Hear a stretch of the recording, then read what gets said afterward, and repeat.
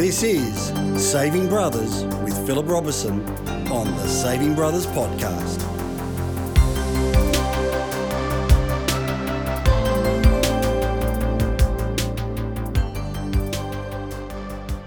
And yes, we're live. Oh my gosh, this is one, guys, brothers, that I personally have been looking forward to. Catharine Nixon, aka the Sleep Whisperer.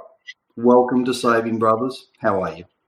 I'm really well, and I always enjoy having a chat to you, Philip, and I'm so privileged to be here, and we're going to have a great chat about why sleep matters and how to get a good night's sleep, because it's a bit hard for some people to be able to do that actually really easily.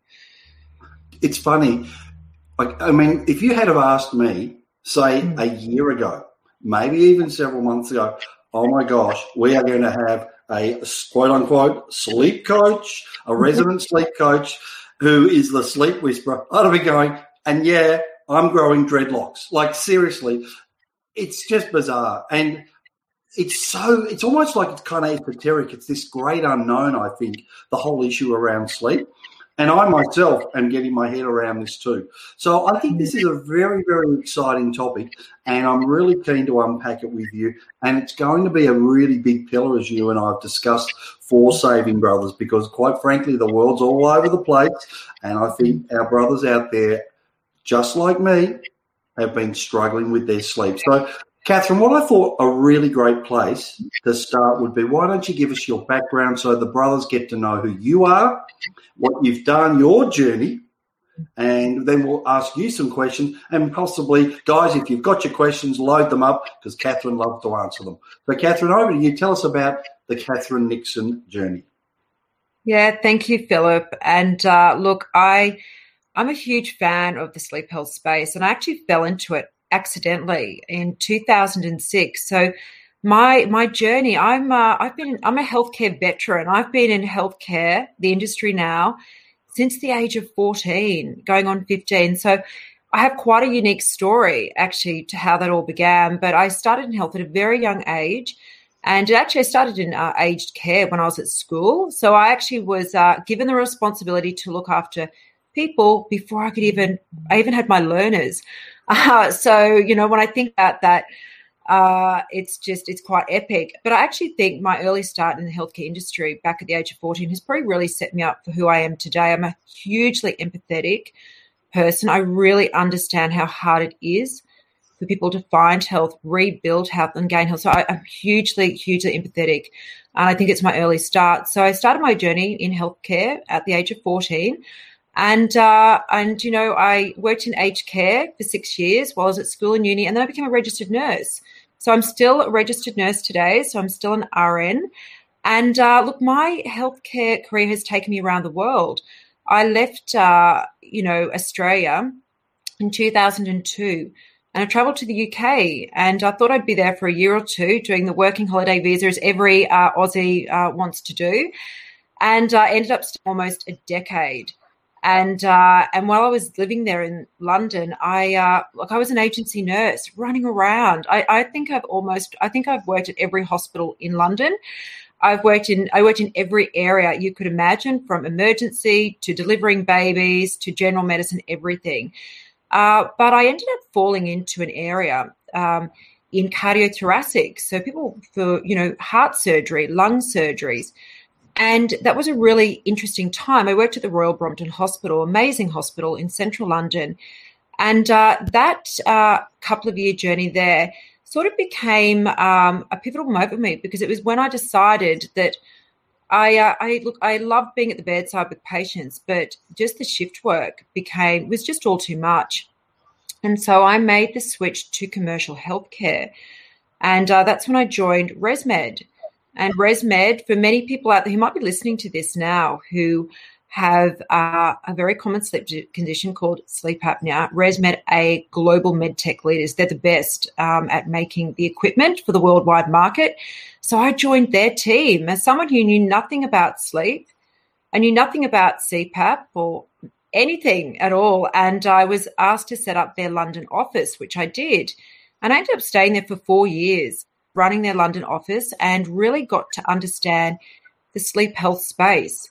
And, sleep apnea is really interesting. 1 in 5 people suffer with sleep apnea. It's very, very common, more common than people actually realise. And it was after, being in London for almost 10 years, I had my first child, Harrison, there. And it was just time to come home when he was 1. A lot of things had changed, and I made the trip coming home. And another very interesting milestone in my journey was to continue in sleep. So when I came back to Australia, I didn't move back to Brisbane. I came back to Sydney, and I joined a very interesting company called Res Sleep, who some of you may have heard of, actually. It's one of the biggest suppliers here in Australia now. And I was brought on at the very early start of that business. And I ended up in that business for about 8 years. And I became the operations manager nationally running that group. And I became a co-owner in some of those clinics with the franchisors. And eventually we were doing such a good job that ResMed really liked what we were doing. And ResMed bought us back because we were doing a good job with the patients in the market. And then I worked for ResMed for a couple more years and with Res Sleep. And then in 2018, I decided to have a bit of a change.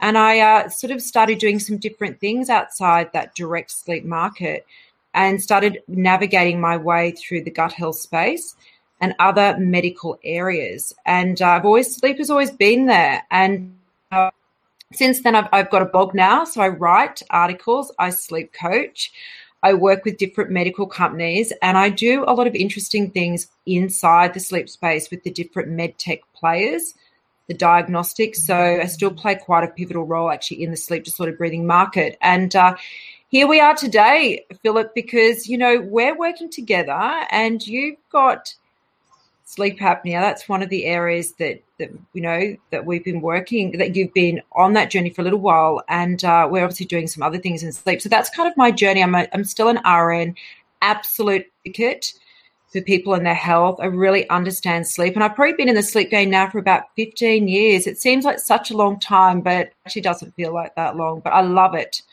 I love actually helping people to work out why their sleep doesn't work and actually helping people to get back on track. Oh, I think that's incredible. And what I just love is it always comes through. Now, all our conversations, Catherine, is your passion for this area of sleep.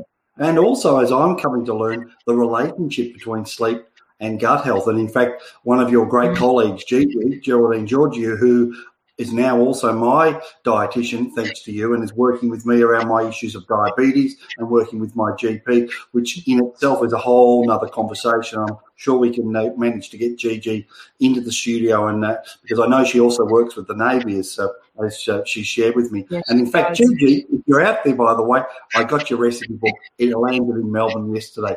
So all of that, let's talk about some of the issues around sleep and what I would say is a lack of sleep.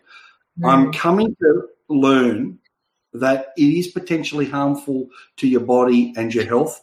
I didn't realise just how harmful. So I'd love you to shed some light for our brothers around some of the things that can happen with a lack of sleep and what an impact is on your health and your body. That's a great question. And, sleep is epic. I like to refer to it as the holy grail. It's so mysterious. It's so misunderstood. And it is just not given the value that it really holds. And the reason I say that is that sleep is one of the massive pillars in your health from head to toe. It affects, honestly, everything. And a lot of people today really suffer with poor sleep. And so really some of the things that can go wrong is that if you're not sleeping well, and there's lots of different reasons why you may not be sleeping well, but, it can affect the way that you see the world, the way that you see yourself. So you can feel quite low in mood and really lethargic and quite, you can feel sort of really under the weather. Little problems feel quite big when you don't sleep very well. You feel quite irritable, can get easily angry, really frustrated because it affects your mood. It really also affects your cognitive function. So the way that you can remember things, the way that you can organize thoughts in your head and pick thoughts out and actually really cognitively problem solve, sort of, work things out and I guess, that basic level, but also that high performance level. It can affect, for instance, other parts of your body, like your heart can be affected, your immune health can be affected, because when you sleep, your immune system is doing a lot of stuff. It loves it when you sleep. But things like, for instance, with men, erectile dysfunction is a really common symptom in people who don't sleep well. Alzheimer's is another interesting area that's starting to emerge as a recent insight that plays quite closely to sleeping problems. Gut problems, so feeling really bloated in the stomach and, always hungry, never satisfied. You can't eat enough. You're always hungry. So with that comes weight trouble. So people find it really hard, feel like they're doing all the right things. I'm eating right, I'm exercising, and I just can't shift the weight. And that becomes quite deflating. So shifting the weight can be really, really hard.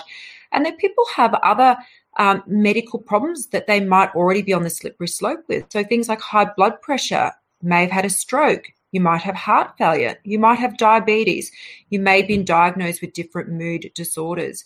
Those are some of the really common things that come about when you don't sleep very well. And I guess, look, outside of the health of your body is, you're more at risk of having accidents and you're more at risk of injury, because your judgment, your time, the way that your reaction time is impaired. So you're slower to react. So you can be at more risk of accident. So that's another one that sort of sits separate to the body, but obviously can put you into a bit of trouble if you have an accident. So sleep is really connected from your mind to your energy, to the way your physical body looks, and the way that you actually behave. So the way that you actually go about your day and the way that you feel about the world. So it's a pretty big one. And look, I love it. But I do feel so sorry for the people that really struggle, but just don't realize that sleep actually could be, I often talk about like the missing link, that missing link. Oh, Catharine, I mean, just listening to what you were saying, I'm going, for me, as you know, and Gigi, who's I believe on this call as well, tick. I mean, how many times did I say to you, I feel like I'm just running on vapor. Yeah. I'm just constantly exhausted. I've just got nothing in the tank. And if you remember of course we remember the conversation. It was 2 or 3 weeks ago where we sat there with my partner Rosie on a Saturday morning, and you and Gigi were going through my blood results, and that I'm on the doorstep of diabetes, and I'm just sitting there with tears running down my face. I could barely speak. Rosie's there taking amazing notes about all these things that I personally just thought maybe I'm just stressed. And and one of the guys had just said, I haven't had a good night's sleep in 20 years. I don't think that's actually a very uncommon thing, unfortunately. No. But what I'm learning quite quickly is you can turn the ship around. It's not the Titanic that's about to hit the iceberg. If you get proper coaching and you get the steps and the sleep hacks, and I think that's something that we will cover off at some point today, some of the ideas around, well, what are some of the workable things guys can do? I wanted to ask you, Catherine, why is it that men often just take so long, they sit on their sleep problems, so to speak, and then they act later? What do you think causes that? Yeah, great question. And look, this is very common.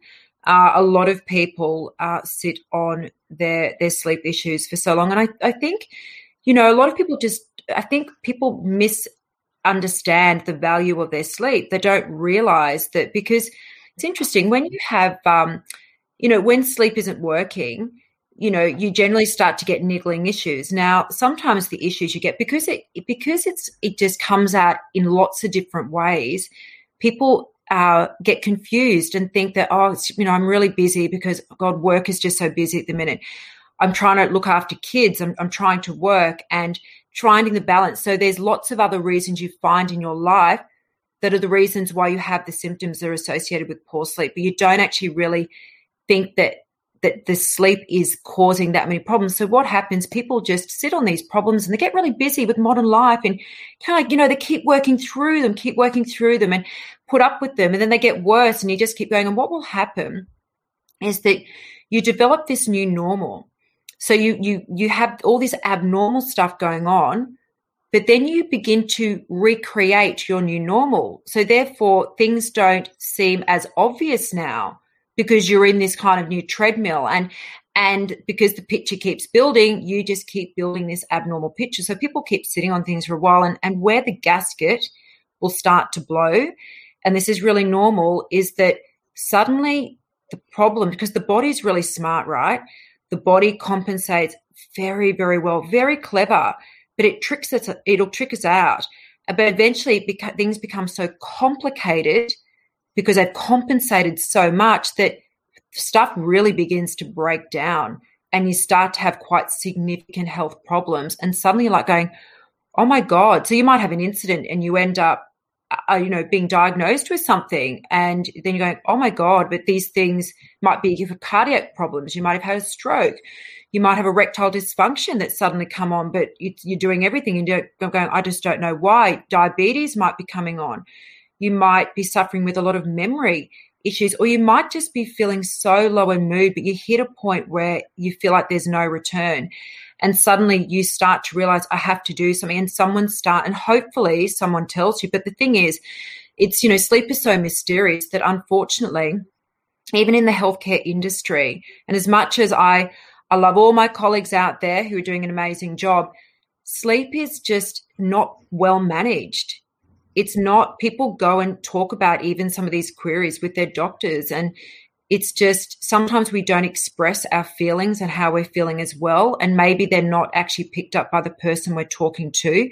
So sleep kind of goes under the radar, so it's very common for people to sit on this stuff for a long time and then suddenly the gasket blows, and you just hope you're not too far down the track, because sleep does cause some pretty big problems in your health, and sometimes you can't always pedal back where you'd like to be.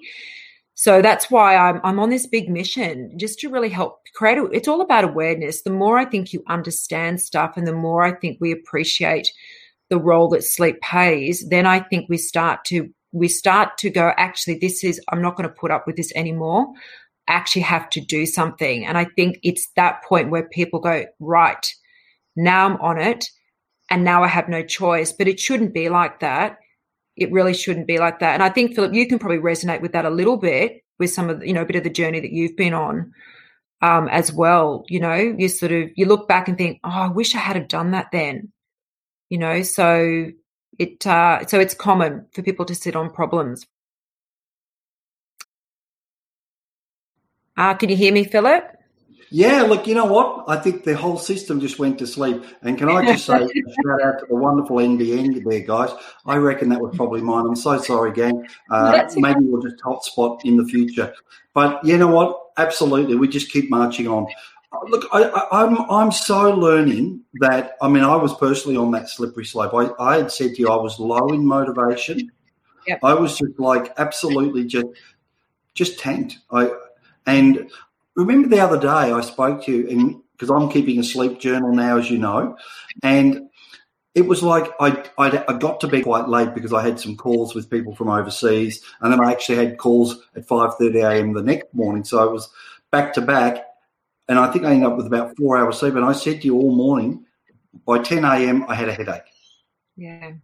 And in the past, what would I have done? Gone to get the Panadol or some sort of paracetamol to just kind of like numb it, to knock it out.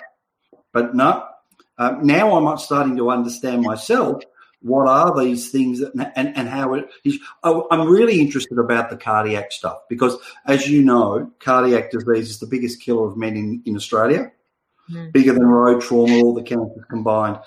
And I think that's such an important thing. We really want to drive these sort of messages home, Catharine, around this issue of cardiac disease and just the impact and relationship that you've been sharing with me over the last few weeks about poor sleep and how it can impact that. But and then I'd like to explore beyond that. You mentioned about Alzheimer's disease as well.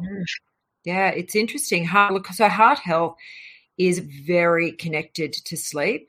So when we sleep is, I often think we just put our head on the pillow and that's it. It's like, oh, lights out. But the body sleep is it's a very active process. There's a lot of stuff going on. And so sleep is this champion with helping our bodies to repair and regenerate. And it's really important that we get this chance every day because there's a lot going on and every organ in our body just needs some time to recalibrate and have a bit of a rest to be able to perform well the next day. And our heart definitely likes sleep and healthy sleep, not short sleep and sleep all over the place. And it wants good quality sleep. And so, things that happen when you're sleeping, it's very natural for your blood pressure to drop off a little bit. Now, if you don't get enough sleep, well, those sort of natural things don't happen. So this is where sleep starts to play into the realms of keep pushing people down the road of developing high blood pressure, which then puts you at risk of having a stroke, which over a period of time puts you at risk of developing heart failure, which is a terrible situation. And, another really interesting one in the cardiac space is atrial fibrillation or AF. So, you may have heard of someone saying, oh, yeah, my heart races a lot. I've got to go to the hospital and get a cardioversion. Well, that would be for atrial fibrillation. It's very common. And look, the statistics of people with AF, and I can't remember the exact number from my head, but it's a look around like 75% of people with AF have untreated obstructive sleep apnea. And so what happens is when you go to bed at nighttime and you have, say, sleep apnea, which affects 1 in 5 people, and I'll give you a bit of an example.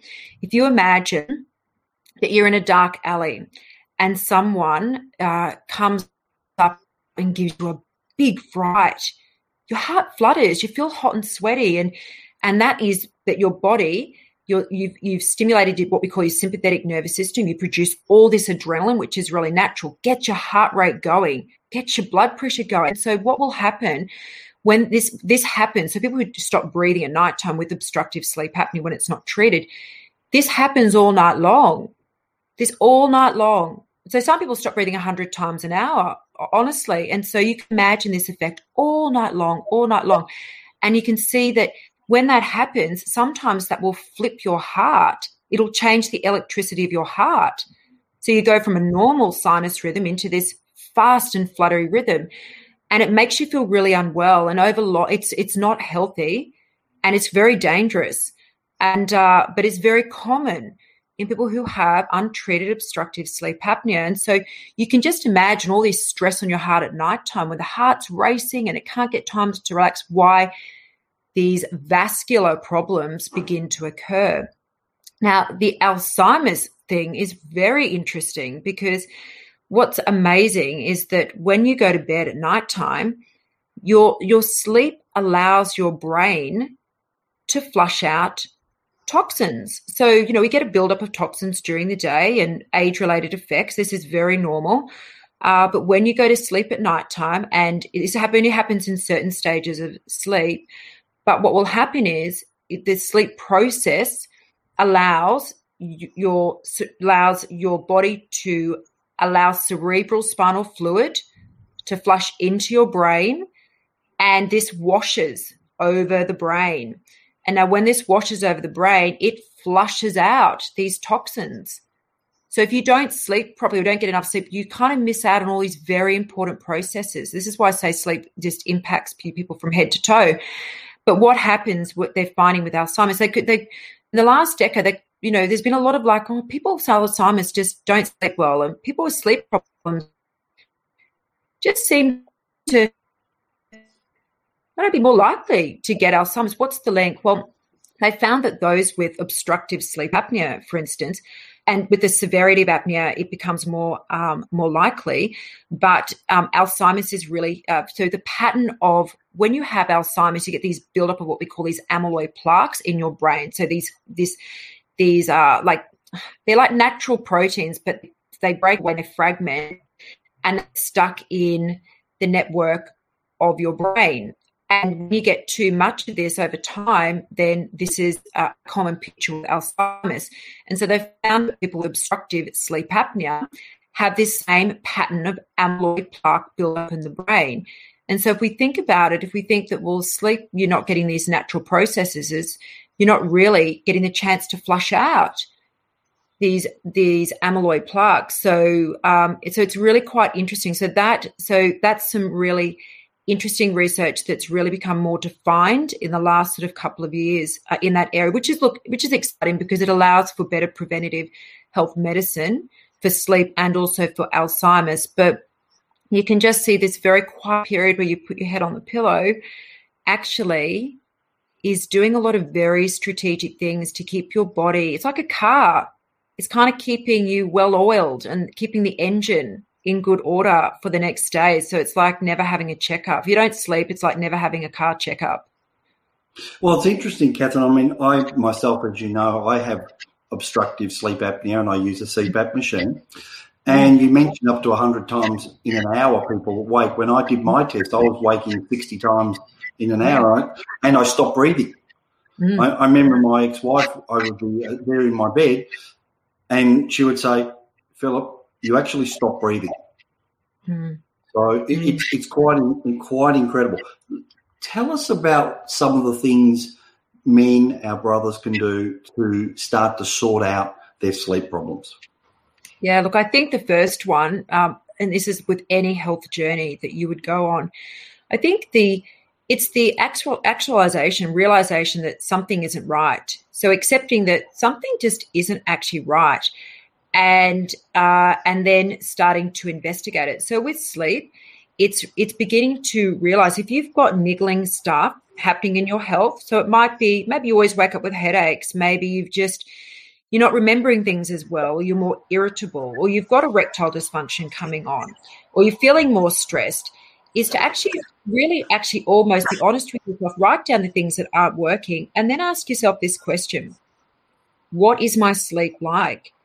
Like, how do I actually sleep? Do I actually sleep consistently each night for 7 to 9 hours per night? Do I, one, get enough quantity, which is 7 to 9 hours per night, but do I get quality? And by quality, I mean, do you get up and down to go to the toilet all night? Do you wake because you're choking for breath? Do you wake because you're snoring? Do you struggle to fall back asleep at night time? Are you up and down Dale a bit? And so you've got to really look at quantity and quality. So it's really accepting that what isn't right in my health, what is my sleep like? And if you start to have a list of going far out, I don't tick the good sleep criteria. I'm not qualifying for that right now, and I've got this stuff going in my health. Then you need to actually start to investigate. You need to actually get assessed. So sleep is a big umbrella, and there's different reasons why people can't sleep. So sometimes people have got other medical conditions at play that affects their sleep, but sometimes sleep can be the problem that causes other health problems. So you really need to be assessed, do a proper sleep health assessment to actually find out, well, what is really going on? And then from there, sometimes you have to go and get tested for different things, but that's not needed. That's not necessary for everyone. And then once in health, it's all about to get a plan together. You've got to get data. You've got to find the facts, the figures. Let's get some information. Get your baseline. It's all about finding the baseline.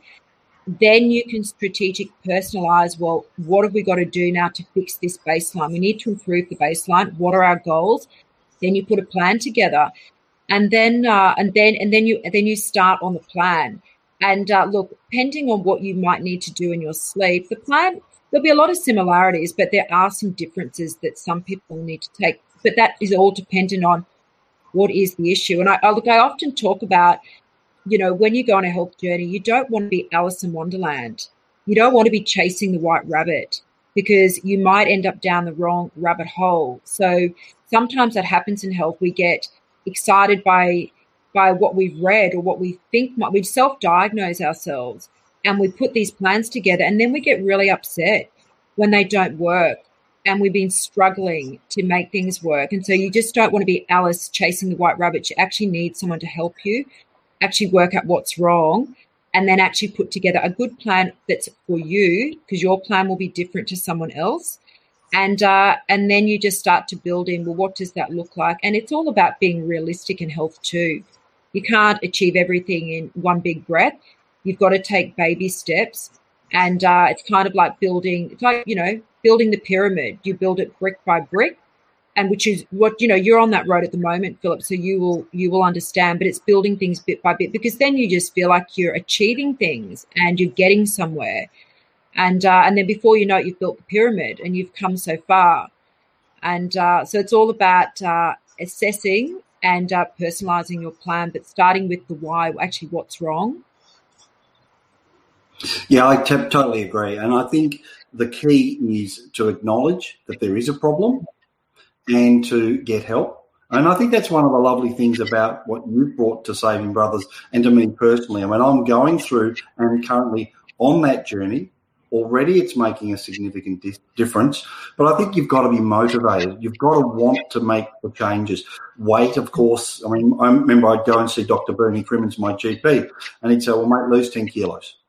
And for a lot of men, that's not necessarily easy, because you're in that cycle. If you're not sleeping, you're going and losing the 10 kilos. Well, if you've got a sleep problem, it's not necessarily a simple thing. It's not healthy for men to then go and starve themselves. No. And some don't want to exercise in a crazy fashion, and it's got to be workable. I mean, I think for us as men, we don't like things that are so complicated. We don't necessarily want to be weighing our food like some of the gurus want us to do. It's about simple things that are baby steps that you can incorporate into your lifestyle. I noticed that one of the guys has talked about IBS, irritable bowel syndrome, and saying he's quite irritable and at times, and he lacks sleep. So sounds like there's a correlation there, Catherine, between IBS, anxiety, etc. Kind of feeds into itself. Yeah, it's interesting because there is this connection. Look, it's one that's emerging. It's an area that I'm hugely fascinated in, and this is where I team up with Gigi, so Geraldine Giorgio, who's one of Australia's leading dietitians. So, when you don't sleep well, it affects your gut. And, if you've got some gut troubles going on, that will then affect your sleep. So there is this sleep-gut connection, and it is interconnected. And we know that with gut health obviously loves sleep, but it's all about actually what you're eating as well. And are you eating the things that just make sense for you? Because, there's also a bit of personalization there as well. But if your gut health is not balanced, and so it's become there's an imbalance there for whatever might be happening, this disruption you get in your gut health, it can affect your mood, and it can give you these anxious feelings, and it can make you feel very low in mood. And we know that when you're not sleeping well, they are common side effects. But look, a happy hormone, which is known as serotonin, the happy hormone, 90% of your serotonin is actually produced in your gut. So if your gut health is off, so if sleep is sending it off, or it's off for another reason, it will impact your sleep. But essentially, if your gut health is off, you interrupt some really healthy processes, like with the production of hormones. Now, when we look at hormones in our body, hormones are these chemical drivers with instructions. They're giving out instructions left, right, and so they're very, very important. But it doesn't take a lot to upset the hormones. So serotonin is a hormone. It doesn't take a lot to upset them. And when you start to upset them, you get quite big ripple effects. So usually little irritations cause big problems. And so, what's happening in sleep at the moment? There is not, look, the sleep-gut connection is a very new and emerging area, but I think it's going to become quite a big area as the years actually sort of move on. And so what I'd suggest is if you're just not sleeping well, there's a good chance that is irritating and creating some irritation with the IBS, but it could be actually that the IBS is coming about for other reasons, because that's actually a big space in itself. And I know that my colleague Geraldine Giorgio, this is one of her niche kind of areas. You need someone who's a specialist in that area to really then have a look at like, well, let's check the engine, like sleep. Let's do some assessments. Let's get a bit of data. And the reason that Geraldine and I actually work very closely together, and we have done for a while now, and we actually met quite many years ago in the sleep disordered breathing space. But if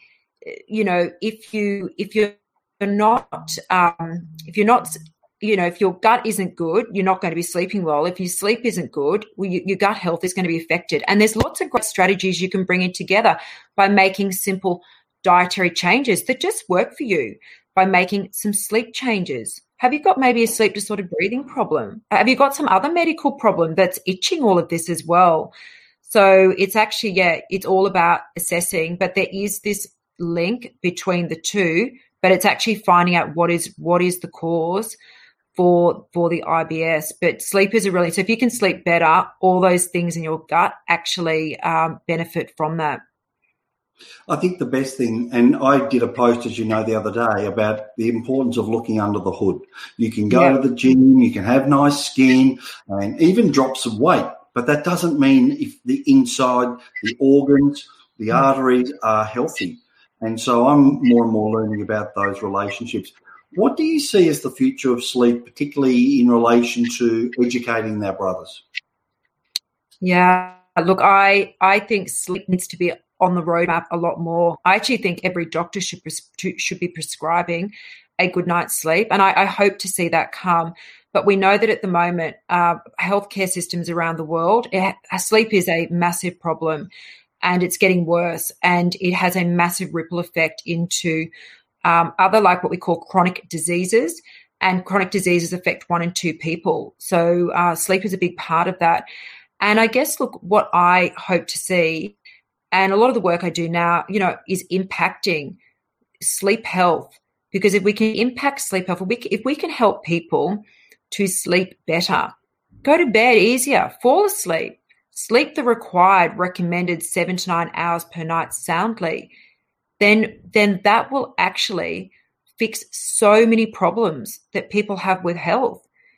We will fix so many problems. So actually, just by creating awareness, so for people to be more aware of how sleep works for your body, what does it look like when it's dysfunctional, and how do you go about actually getting it sorted, but not being complacent and putting up with the drama?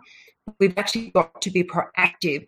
We need to be a lot more preventative in our health. So sleep health should be much more in the preventative health picture. I'm driving a lot of that, and I talk a lot about sleep, and I give out lots of bite-sized bits of information to help people get on the journey and work out if things aren't wrong, and access the help you need to get, because, health really begins with what you know, what you understand, and how you can connect. And if you can line those 3 things up, you're on the road. You will absolutely 100% be successful.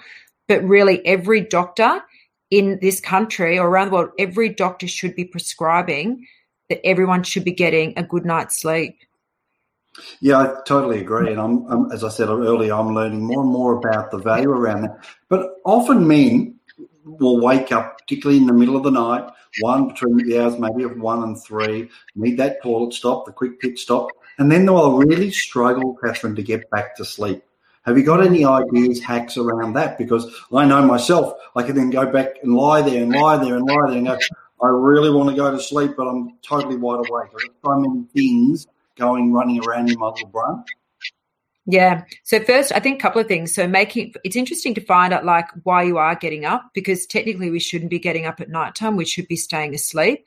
So finding out why you're actually getting up, I think, is a big one. But if you're awake and you do get up and you go back to bed, if you can't fall asleep straight away, then you need to get out of the bed, because what you don't want to do is so when you go to bed, your body should understand that when you lie in bed and you close your eyes, you fall asleep. And if you lie in bed awake and you can't fall asleep, then you're training your body to think that it can lie in bed awake. So it kind of feeds the problem. So if you're lying in bed awake and you can't fall back asleep easily, you just need to get up, get out of the bed, and go and go and sit quietly somewhere, maybe go and read a little bit with the dim light, go and have maybe a cup of tea. So, Philip, one of the things I recommended for you is that, go and grab, if you like herbal teas or floral teas, and I don't think these are just female recommendations. I think if you like, if you can drink a herbal tea, go and get some lavender teas, go and get some chamomile teas, be really adventurous, go and put some nice teas in the cupboard, and know that if you get up at night time, go and make yourself a cup of tea, just go and sit quietly and do some reading, go and maybe go and do a puzzle, go and do something that distracts you from worrying about falling asleep. And then when you start to feel tired again, go back to bed, but you don't want to lie in bed, because what it will do, you train your body to behave in the wrong way, but then you actually feel more stressed out. So for anyone listening to this who really, sleep is a problem, and it's just a nightmare. You wake up and think, God, here I go again. I'm going to lie here for ages. It'll just work you into a tither, and it will make you feel more stressed out lying there. So you begin to fuel your anxiety. So this only makes the problem just worse. So you've just got to retrain.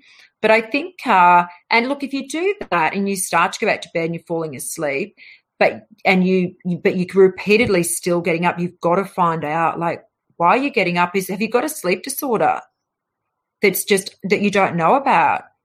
Are you stressed when you go to bed? So one of the things I often say to people, and we've chatted about this too, Philip, that when you go to bed, you want to go to bed in a bit of a rested state. You don't want to go to bed wound up, because your body needs to be a bit relaxed. So we talk about habits in a day. Well, sleep is driven by what you do in your 24-hour day. What you do in the day will affect your sleep, and what happens in your sleep will impact your day. So it's like this 24-hour clock.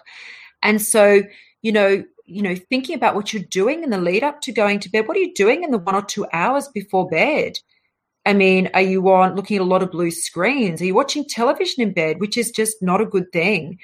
Are you exercising heavily before you go to bed? Are you drinking a lot before you go to bed? Are you drinking coffee too late in the day? Like, to really look at how are you going to bed? Because if you go to bed feeling wound up and stressed, then it kind of plays into the night.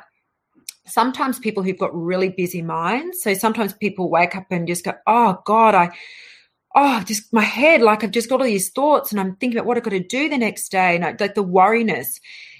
Have a journal. Like, when you feel like that and you wake up, also jot down things, get the stuff out of your head.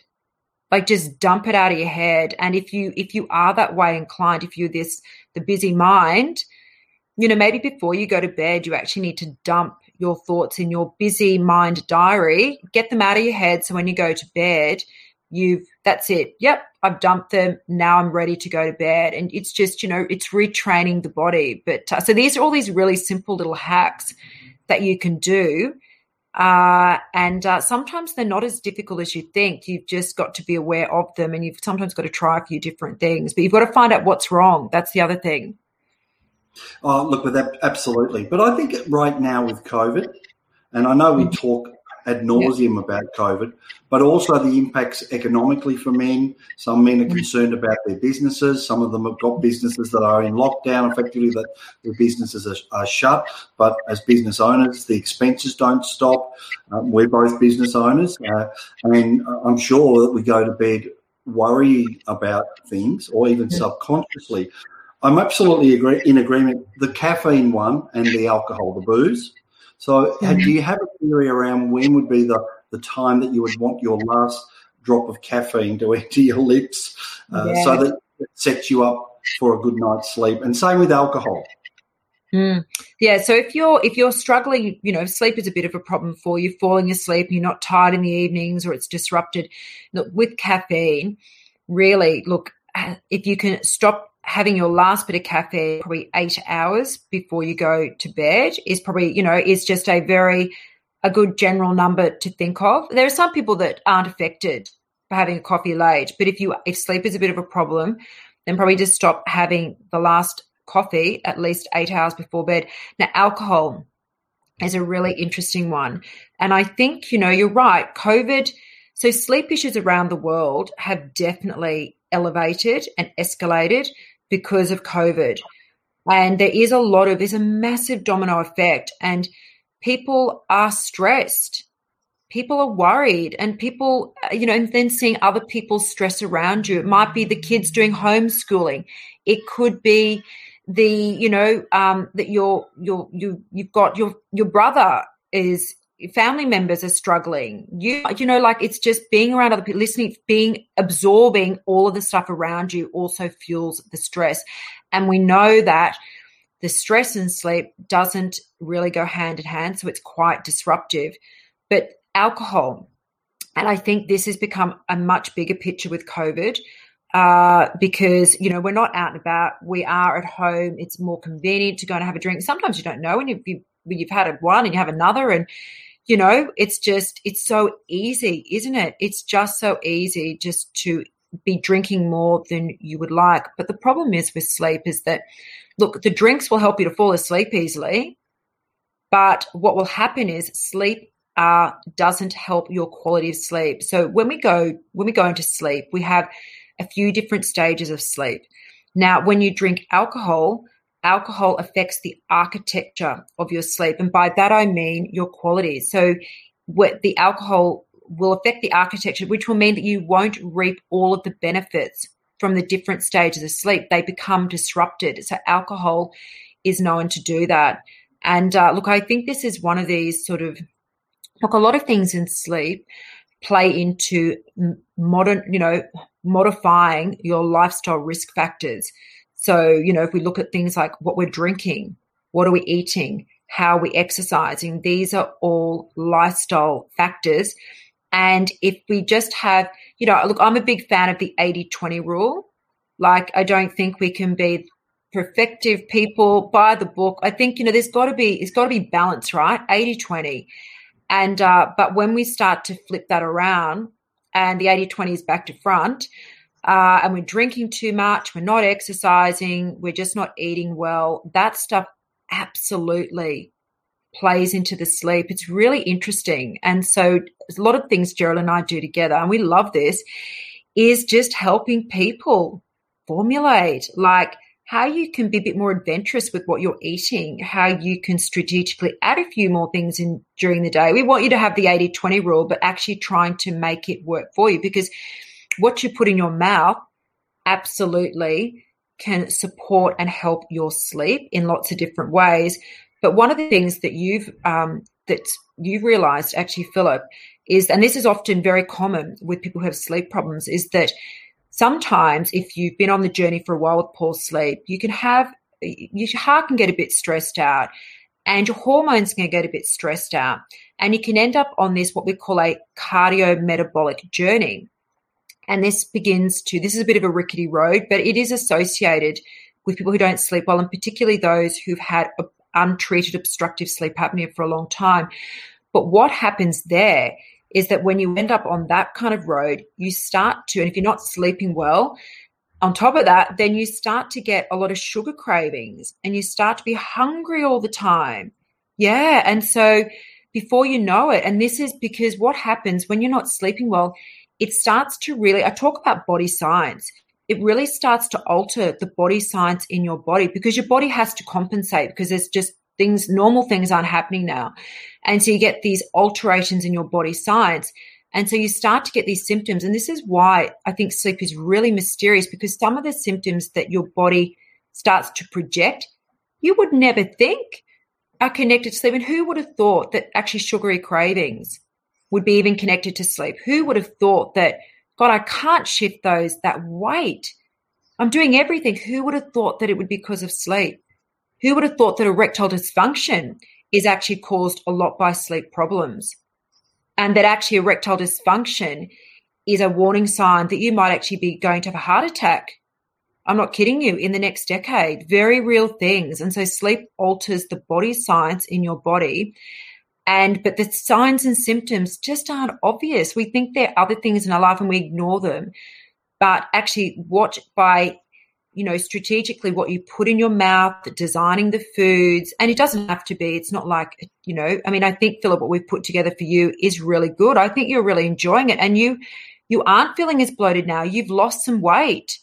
You're feeling so much better, and it's all because we're re-engineering your body science, and we're actually helping you to reverse backwards. And Gigi, because she was the one who went through your pathology, she sort of said that, we've got to do this stuff and we will reverse back. We will be able to reverse back, but we have to do something now. But if we don't, then we won't be able to do any reversing back at all. And you're definitely seeing the great results of that. Just with simple things. You're not bloated. You've lost some weight. You feel better. You probably haven't got these sugary cravings like you had before. You're not hungry all the time. And all we've done is implement things that are right for you to re-engineer your body science, which actually then also helps you sleep better as well. So it kind of all goes hand. This is why I love it. It all goes hand in hand. It's so cool. Sleep is so cool. We just need to appreciate it. It's Absolutely. Very cool. It's a multidisciplinary team. You're right, because there's a bunch of us involved with me, for example. So I wanted to actually talk to you then about, as a resident coach here at Saving Brothers, how will you be able to help me? Yeah, absolutely. So I've spoken about Gigi and talked about like what you're eating. So helping people to get the sleep diet plan. So they're actually getting a sleep diet, actually getting assessed, actually finding out what's going on. And so I work with some sleep physicians. So a lot of my assessments are all reviewed by sleep physicians that you don't normally get to see unless you've got big problems, but they're amazing people. So you get to sleep assessed. If you need to get tested, because you might be one of the 1 in 5 who have obstructive sleep apnea. 80% of people who have obstructive sleep apnea remain undiagnosed. Pretty scary stuff. So I can help you get tested. I can help you put you connected with actually getting treated, and but actually working on the basics. So actually sleep essentials. So what things do you need to do? So actually putting in pre-bedtime routines. What are you going to do during the night? What are you going to do during the day? So it's all about personalizing a plan for lifestyle risk factors. So modifying those and helping you to get a good plan together, getting sleep assessed, getting sleep tested, and supporting you if you need that treatment for the sleep disordered breathing side. I understand that stuff very, very well and how you acclimatize, and then the sleep diet, which is probably the most exciting part of it all. And I do that with Geraldine. So we team up together and we do team calls, and you get 2 for 1 when you come to do sleep. Oh, you totally do. And look, the thing I think for me personally, I can speak into this because I'm on that journey now. Both you and Geraldine, you make it fun. It's not, and I'm enjoying it, and like I'm enjoying feeling better about myself. I mean, I'm back exercising regularly. Sure, I was walking, but I do feel, and I know I'm only at the start of this journey, but I'm already feeling like, hey, man, we're starting to turn this ship around. Between yourself and Gigi being in contact, she's been having conversations with my doctor about whether I go on metformin, for example, to try and really kickstart things along. And now I bought yesterday the glucose machine, so I'll prick your finger in the morning and at night before I go to bed, just to see what's going on there in relation to my glucose. So lots of things I think that you're going to be able to bring in. It's very, very exciting, and particularly with your level of expertise between you and Gigi, and that can't be underestimated. You're an ambassador as well for Saving Brothers, Catharine, and probably a great way to finish up. What was it that attracted you to want to become an ambassador and make a stand for men's health? Well, like I've said, I'm an absolute advocate for people in their health, and I've been on the journey in health now almost 30 years, a long, long time. And my journey's been really diverse. I've had a real chance to see where people struggle. So the gaps and the leakages, I like to call them. And I understand how things kind of work in the healthcare system. I've been across many different parts of it, and I can see where things don't work for the person. And, when I look at sleep, sleep greatly affects men. And if I look at sleep disordered breathing, hugely affects men. And it's just so underdiagnosed, undertreated. And so for me, it's all about making a massive impact in sleep, because if I can help people to sleep better, then absolutely people will turn the corner and gain more in their health. And like I said, I'm hugely empathetic and I understand people. And, and sort of alongside my sleep, I, for the last probably 18 months, have been doing some very interesting things in the men's health space. So I've had a chance to be across other areas of men's health with other medical teams. So I have interesting insights, and I really feel sorry.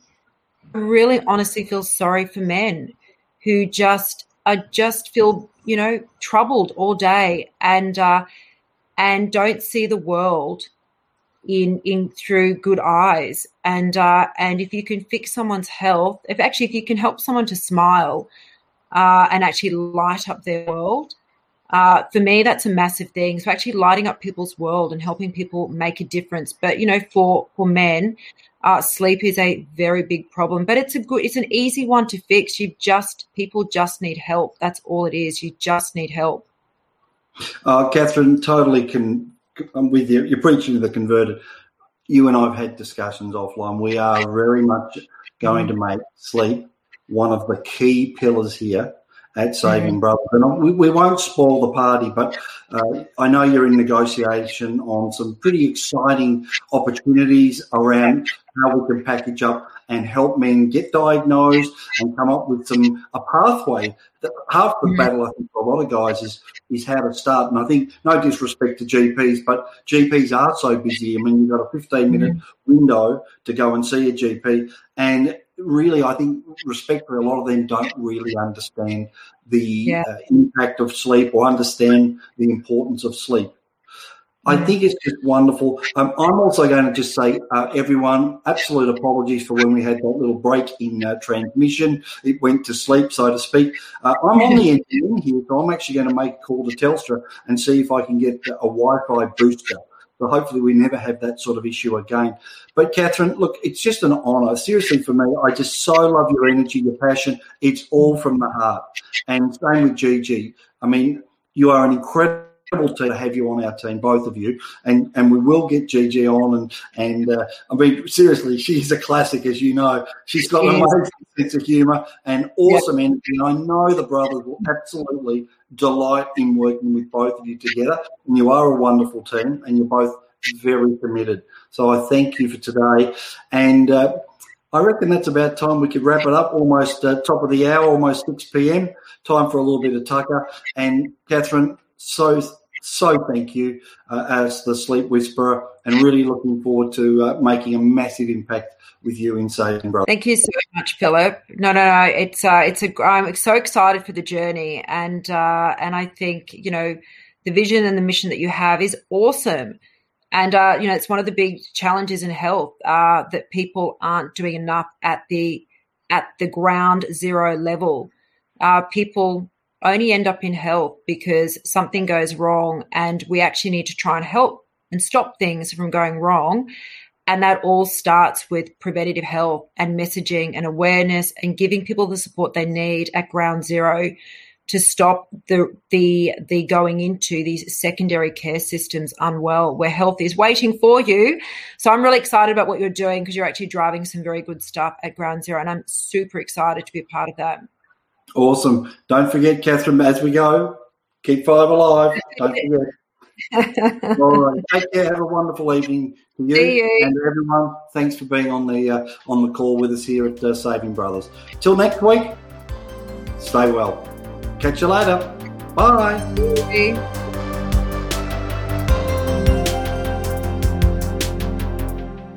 This has been a Saving Brothers podcast. Thanks for listening.